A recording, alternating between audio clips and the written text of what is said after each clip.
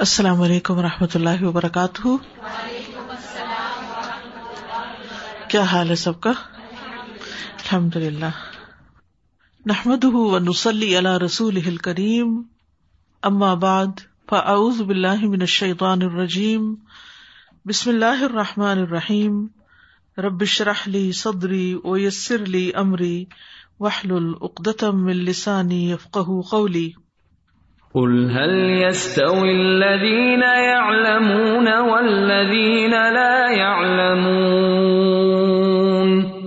وإذا قيل انشزوا فانشزوا يرفع الله الذين آمنوا منكم والذين أوتوا العلم درجات والله بما تعملون خبير. يا أيها الذين آمنوا أطيعوا الله ورسوله ولا تولوا عنه وأنتم تسمعون. کتاب الطلاق. باب التفریق بین المتلاعنین. باب التفریق الگ کرنا، جدا کرنا، بین المتلاعنین دو لعان کرنے والوں کے درمیان جدائی پیدا کرنا، ان کو الگ الگ کر دینا. حدثنی ابراہیم بن المنذر حدثنا انس بن عیاض عن عبید اللہ عن نافع ان ابن عمر رضی اللہ عنہما اخبرہ ان رسول اللہ صلی اللہ علیہ وسلم، ابن عمر نے خبر دی نافع کو کہ رسول اللہ صلی اللہ علیہ وسلم نے فرقا جدائی ڈال دی، بین رجل وامرأۃ ایک مرد اور عورت کے درمیان، قذفہا واحلفہما. قذفہا جس نے اپنی بیوی کو زنا کی تہمت لگائی تھی، واحلفہما اور آپ نے ان دونوں کو قسمیں دلوائیں، یعنی پہلے مرد نے قسمیں کھائیں اور پھر اس کے بعد عورت نے قسمیں کھائیں، اور اس کے بعد وہ دونوں ایک دوسرے سے جدا کر دیے گئے. حدثنا مسدد حدثنا یحیی عن عبید اللہ اخبرنی نافع عن ابن عمر قال لعن النبی صلی اللہ علیہ وسلم بین رجل وامرأۃ من الانصار وفرق بینہما. نافع ابن عمر سے روایت کرتے ہیں کہ لعن النبی صلی اللہ علیہ وسلم، ابن عمر کہتے ہیں کہ نبی صلی اللہ علیہ وسلم نے لعان کروایا، بین رجل وامرأۃ ایک مرد اور عورت کے درمیان، من الانصاری انصار میں سے، وفرق بینہما اور ان دونوں کے درمیان جدائی ڈال دی. تو ان دونوں حدیثوں سے ایک اہم بات پتہ چلتی ہے، اور وہ یہ کہ لعان کرنے والوں میں جدائی لازمی ہے، یعنی لعان کرنے کے بعد دونوں ایک دوسرے کے ساتھ نہیں رہ سکتے، ان کے درمیان جدائی ڈالی جائے گی. اب اس بات میں اختلاف ہے کہ جدائی صرف لعان سے ہو جائے گی یا پھر حاکم وقت ان دونوں کے درمیان جدائی ڈلوائے گا، وہ خود فسخ کرے گا نکاح کو.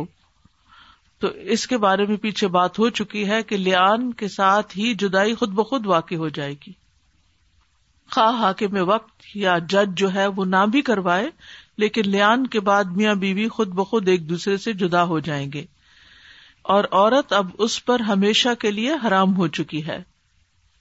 سہل بن سعد کہتے ہیں کہ میں لعان کے وقت رسول اللہ صلی اللہ علیہ وسلم کے پاس موجود تھا. اس کے بعد یہ طریقہ جاری ہوا کہ لعان کرنے والوں کے درمیان علیحدگی کرا دی جائے، پھر یہ دونوں کبھی اکٹھے نہ ہو سکیں گے. ایک روایت میں ہے کہ رسول اللہ صلی اللہ علیہ وسلم نے فیصلہ فرما دیا کہ مرد کے ذمے عورت کا خرچہ یا رہائش کا بندوبست نہیں. جیسے طلاق رجعی میں کیا ہوتا ہے، مرد اگر طلاق دے دیتا ہے تو پھر جب تک اس کے پاس رجوع کا حق باقی ہے، عورت اپنے شوہر کے گھر میں ہی عدت گزار رہی ہے، تو مرد کی ذمہ ہے کہ اس کے کھانے پینے کا بندوبست بھی کرے اور اس کے رہائش کا خرچہ بھی اٹھائے. اور اگر وہ پاس نہیں بھی کہیں اور رہ رہی ہے، اس نے جاب کے سلسلے میں یا کسی اور وجہ سے، اور وہاں رہنے کا رینٹ وہ شوہر پے کر رہا ہے، تو جب تک اس کی عدت مکمل نہیں ہوتی، طلاق بائن نہیں ہوتی، اس وقت تک اس کو وہ پے کرتے رہنا ہے. لیکن لیان کے بعد ذمہ داری نہیں رہتی، کیونکہ شوہر اپنی بیوی کے اوپر زنا کا الزام لگا رہا ہے اور اس کے بعد لیان کے ذریعے فیصلہ بھی ہو چکا ہے، کیونکہ طلاق اور وفات کے بغیر ہی جدائی عمل میں آ گئی ہے. تو عدت تو ہوتی ہے طلاق کے بعد یا پھر شوہر کی وفات کے بعد. باب یلحق الولد بالملاعنتی، بچہ ملا دیا جائے گا. یہ یلحق کا مطلب ہوتا ہے بچے کا الحاق ہو جائے گا، بچہ دے دیا جائے گا، بالملاعنتی لعنت کرنے والی یا جس پر لعنت کی گئی اس عورت کو، یعنی بچہ ماں کو دے دیا جائے گا.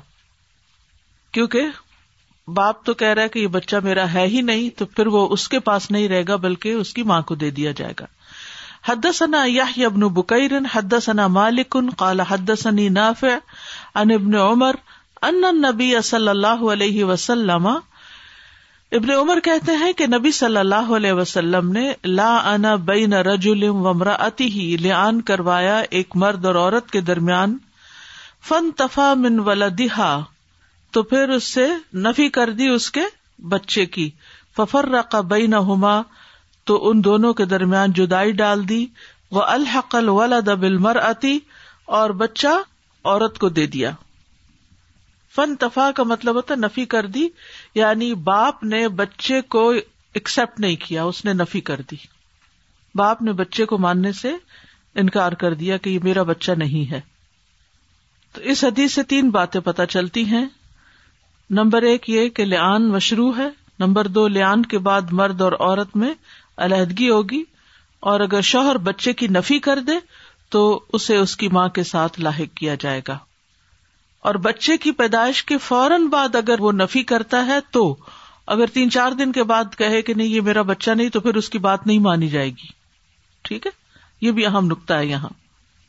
یعنی 2-3 دن کے بعد ہو سکتا ہے کسی نے کان بھر دیے ہو سکتا ہے کوئی اور بات اس کے ذہن میں آئی ہو، تو اس بنا پر پھر اس کی بات نہیں مانی جائے گی. ہاں پیدائش کے فوراً بعد اگر وہ دیکھتا ہے کہ اس کا حال حلیہ شکل صورت اس سے نہیں ملتی اور وہ انکار کرتا ہے تو اس کی بات کا اعتبار ہوگا. اس صورت میں بچہ ماں کا وارث ہوگا اور ماں بچے کی وارث ہوگی، اور اس مرد کا کوئی لین دین بیچ میں نہیں ہوگا. بچی اگر پیدا ہوتی ہے یعنی لڑکی پیدا ہوتی ہے تو اس کی پیدائش کے انکار کی صورت میں شوہر کا اس بچی سے نکاح حرام ہوگا. ٹھیک ہے، کیونکہ وہ بچی اس کی ایکس وائف کی بیٹی ہے، تو بیوی کی بیٹی سے نکاح نہیں ہوتا. کیونکہ بعض لوگوں نے یہ کہا ہے کہ اگر شوہر نے اس نومولود بچی کا انکار کر دیا ہے تو بڑے ہونے پر وہ اس بچی سے شادی کر سکتا، تو یہ غلط بات ہے، ایسا نہیں کیا جا سکتا. باب قول الامام اللہم بین، امام کا کہنا کہ اے اللہ بات واضح کر دے، یا اللہ اس معاملے کو واضح کر دے، حق واضح کر دے. حدثنا اسماعیل قال حدثني سلیمان بن بلال ان یحیی بن سعید قال اخبرنی عبد الرحمن بن القاسم ان القاسم بن محمد ان ابن عباس انہ قال، ابن عباس کہتے ہیں ذکر المتلاعنان، 2 لعان کرنے والوں کا ذکر کیا گیا، عند رسول اللہ صلی اللہ علیہ وسلم، رسول اللہ صلی اللہ علیہ وسلم کے پاس. فقال عاصم بن عدی فی ذلک قولا، تو عاصم بن عدی نے اس بارے میں ایک بات کہہ دی. ثم انصرف، پھر وہ چلے گئے. فاتاہ رجل من قومہ، تو انہی کی قوم میں سے ایک شخص آیا. فذکر لہ، تو اس نے عاصم سے کہا انہ وجد مع امرأتہ رجلا، کہ میں نے اپنی بیوی کے پاس ایک مرد کو پایا ہے. فقال عاصم کہنے لگے مبتلیت بہذا الامر الا لقولی، میں نہیں امتحان میں ڈالا گیا اس معاملے میں مگر اپنی ہی بات کی وجہ سے، یعنی میرے ہی سامنے یہ معاملہ آ گیا ہے.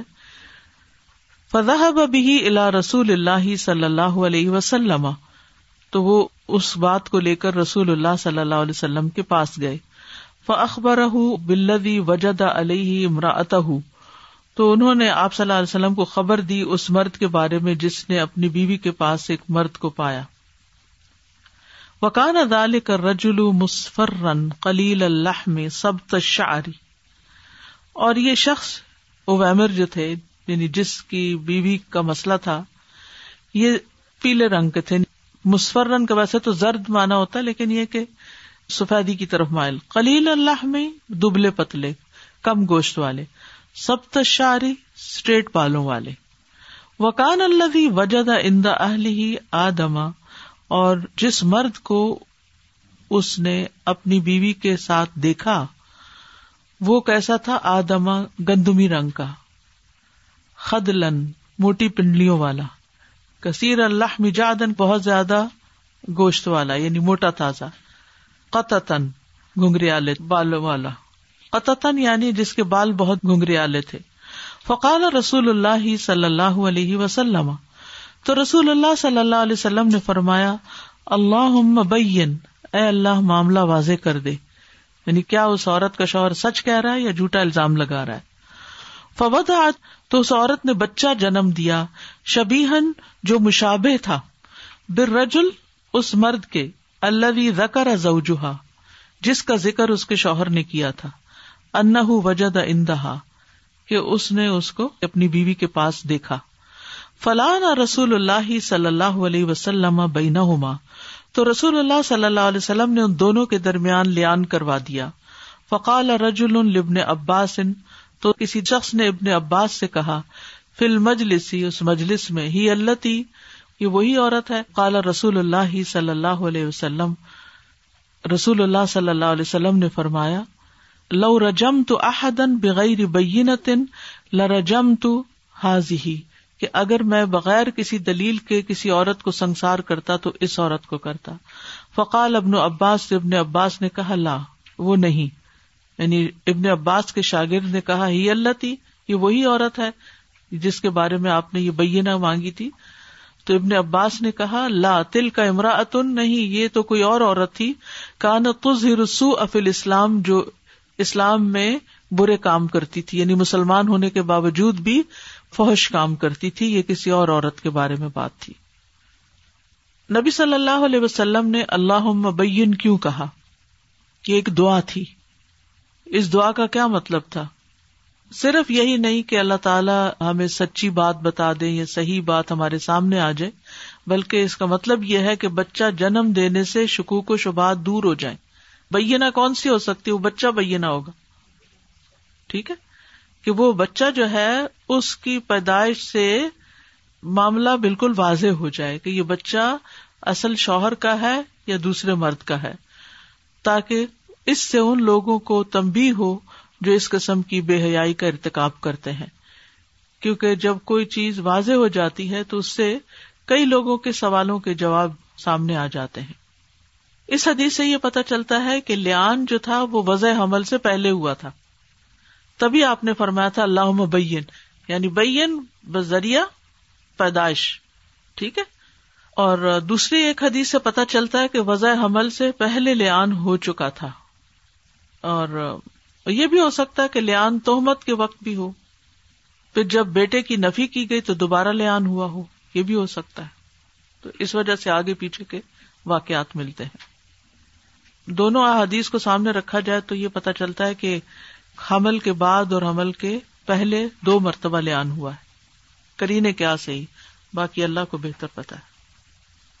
ایک اور بات یہ اہم ہے کہ لعان کی وجہ سے اپنے آپ کو پاک قرار دینے والی عورت کو رجم نہیں کیا جائے گا، کیونکہ وہ قرآن میں کل آپ نے آیت سنی تھی نا وَيَدْرَأُ عَنْهَا الْعَذَابُ وہ اپنے آپ سے عذاب کو ٹال دے گی، دور کر دے گی جب وہ یہ قسمیں کھا لے گی. چاہے وہ جھوٹی قسم کھا رہی ہے لیکن اس کی قسم کا اعتبار کیا جائے. اس سے عام زندگی میں پتہ چلتا ہے کہ جب کوئی شخص قسم کھا لے تو پھر اس کی بات کا اعتبار کرنا ہی ہوگا چاہے وہ جھوٹی کھا رہا ہو. اس کے جھوٹ کا وبال اس پر پڑے گا لیکن معاملہ یہاں پر ہی ختم ہو جائے گا. پھر اسی طرح یہ ہے کہ گواہی کی بنا پہ سزا دی جائے گی نہ کہ قرینے کی بنا پر. قرینہ کیا کہہ رہا تھا کہ عورت نے زنا کیا ہے کیونکہ بچہ اس مرد سے بالکل مشابہ تھا جس سے الزام دیا گیا تھا اس کو، لیکن چونکہ وہ قسم کھا چکی تھی اس لیے اب اس کی جھوٹی قسم کا بھی اعتبار کیا جائے گا اور اس عورت کو سزا نہیں دی جائے گی. ہاں مرد کو یہ حق دیا گیا کہ وہ اس بچے کا انکار کر دے، اور اس نے انکار کر دیا اور اس کا انکار قبول کر لیا گیا، اور بچہ باپ کی طرف نسبت کرنے کی بجائے ماں کی طرف منسوب کر دیا گیا. ٹھیک ہے. اسی طرح یہ جو حدیث کے آخر میں بات آئی ہے کہ جس میں ایک اور عورت کا ذکر ہے کہ جو اسلام میں کھلم کھلا بدکاری کیا کرتی تھی، اس کے خلاف بھی قرائن بہت سے تھے لیکن گواہی کوئی نہیں تھی، کسی نے آنکھوں سے نہیں دیکھا تھا. یہ حدود کا جو معاملہ ہے جس میں قتل ہے یا زنا ہے، اس میں جب کسی کے اوپر حد جاری کی جائے گی تو محض قرینے کی بنا پر نہیں کی جائے گی، قسموں کی بنا پر نہیں کی جائے گی، بلکہ عینی شاہد گواہ پورے ہوں گے تو حد جاری کی جائے گی. تو اب دیکھیں نا، یہ ہے بھی تو بڑی آکورڈ سچویشن. اگر ایک مرد اپنی بیوی کو کسی غلط حالت میں دیکھتا ہے تو کیا وہ 4 مردوں کو بلائے گا کہ ادھر آؤ میری بیوی کو دیکھو؟ اس کے لیے کتنی زیادہ تکلیف کی بات ہے، یعنی کتنی پریشانی کی بات ہے. تو اب اس کے پاس تو گواہ ہو بھی نہیں سکتے، اور یہ بھی ہو سکتا ہے کہ جس وقت تک وہ گواہ لائے اس وقت تک معاملہ ہی ختم ہو جائے. I just have a question. So, you said that the man has the option of rejecting the child and saying that it's not his child, and then in that case the child will be attributed only to the woman. What if he doesn't do that? Does li'an automatically necessitate that the child is rejected by the father, or if he doesn't then he will be... اصل میں جب وہ بیوی پہ زنا کا الزام لگا رہا ہے، چاہے وہ کہے یا نہ کہے، اس کا نتیجہ بھی یہی ہوگا کہ وہ اس کو ایکسپٹ نہیں کر رہا. Saza ji, just a question. Li'an will be done only under Muslim leadership, in authority, in a court of law, or can li'an be done outside the court of law as well? Court of law کی کئی قسمیں ہو سکتی ہیں نا، کئی جیسے برادریوں کے اندر بھی پنچایت ہوتی ہے، یا پھر کسی بھی ملک میں ٹریبیونل بھی ہو سکتا ہے. یعنی ڈیپینڈ کرتا ہے کہ لوگ اپنے جھگڑے کس کے پاس لے جا سکتے ہیں. مثلاً گاؤں کی کوئی کمیٹی ہو سکتی ہے، تو بجائے اس کے کہ شہر کی کسی بڑی عدالت میں معاملہ جائے، اگر لوگ عام طور پر بھی اپنے جھگڑے وہیں لے جاتے ہیں اور اس جھگڑے کو بھی لے جائیں گے تو So like a community senior and imam masjid could also do, the way we've seen in previous ahadith that it was happening in the masjid. Yes. But that was obviously at the presence of Prophet sallallahu alaihi wasallam. But now it can be done. اگر اس امام کو authority لوگوں نے دی بھی ہے کہ وہ لوگوں کے نکاح کروائے اور طلاق کے مسئلے حل کرے اور اس قسم کے کیسز کو ڈیل کرے، اس کے پاس اتنا علم ہے یا اتنی اتھارٹی ہے، تو پھر. السلام علیکم ورحمۃ اللہ. My question is, like, in today's world there is gene testing available, so یہ بھی کرینے کی گواہی ہوگی تو بھی آپ مطلب تو بھی even if the gene test says that this is his child, he will not, and he's allowed to do that. Yes.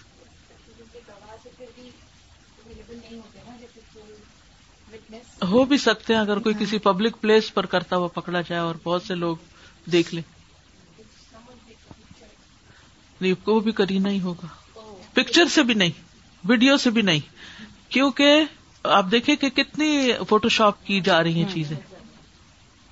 السلام علیکم رحمۃ اللہ وبرکاتہ. ہمارا دین کتنا خوبصورت ہے کہ ظاہر پہ سب فیصلے ہو رہے ہیں، اور 4 مرد 4 عورتوں کی بھی گواہی نہیں. اللہ اکبر.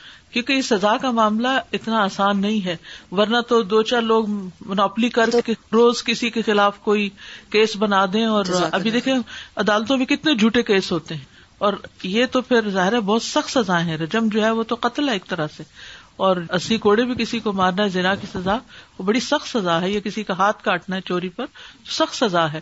تو ان سخت سزاؤں کو اس طرح ہی نہیں کہ سنی سنائی پہ سزا دینا شروع کر دی. یعنی لوگ کہتے ہیں نا اسلام کی یہ سزائیں بہت سخت ہیں، لیکن ان کو نافذ کرنے کا جو طریقہ کار ہے وہ بھی بڑا مشکل ہے. سیفٹی نیٹ ورک بالکل.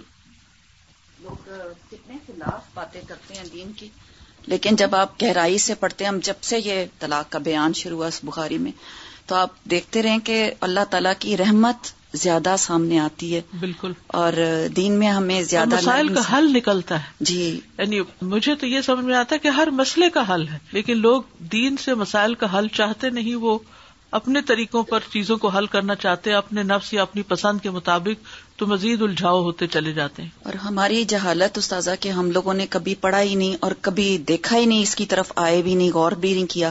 ان مسائل کو صرف علماء کے مسائل ہی بنا کے رکھ دیا، جبکہ ہمیں ایٹ لیسٹ علم تو ہونا چاہیے. ٹھیک ہے ہم مفتی نہیں ہو سکتے، مگر اس چیز سے کمپلیٹلی جاہل ہونا بھی درست نہیں. So if a man is just accusing his wife, will he be forced to do li'an, or li'an is a choice? اگر صرف شک کی بنا پہ کر رہا ہے تو وہ صرف ایک مینٹل ٹارچر ہے، لیکن اگر وہ واقعی یہ بات بولتا ہے کہ میں نے تمہیں خود دیکھا ہے ایسا ایسا کرتے ہوئے، تو پھر لعان تو اس وقت ہوگا نا. But for example, if a man, when he finds out that his wife is pregnant, he says, I don't think that's my child.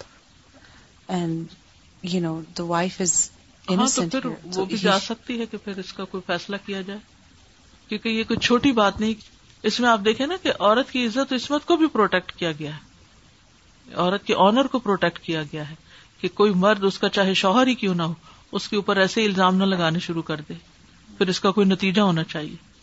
It could become a very easy way of him getting rid of her. مثلاً دل سے اتر گئی, so اس کو accusation لگا دی, and then he would be easily getting rid of her and the baby, even if the baby is his. باب اذا طلقها ثلاثا ثم تزوجت بعد العدة زوجا غيره فلم يمسها. باب اذا طلقها جب وہ اس عورت کو طلاق دے دے ثلاثا 3 بار, ثم تزوجت پھر وہ عورت شادی کر لے, بعد العدتی عدت کے بعد, عدت پوری ہو گئی اور پھر شادی کر لی اس نے, زوجن کسی اور شوہر سے, غیرہ اس کے علاوہ, فلم یمسہا لیکن اس مرد نے اس عورت کو چھوا نہیں, یعنی فزیکلی اس کے قریب نہیں گیا, تو کیا یہ پہلے شوہر کے لیے دوبارہ حلال ہوگی؟ یہ ہے سوال اصل میں, حلالہ کا مسئلہ ایک طرح سے. حدثنا عمرو بن علی حدثنا یحییٰ حدثنا ہشام قال حدثنی ابی عن عائشہ عن النبی صلی اللہ علیہ وسلم. دوسری روایت حدثنا عثمان بن ابی شیبۃ حدثنا عبدۃ عن ہشام عن ابیہ عن عائشہ رضی اللہ عنہا ان رفاعۃ القرظی تزوج امرأۃ ثم طلقها فتزوجت آخر.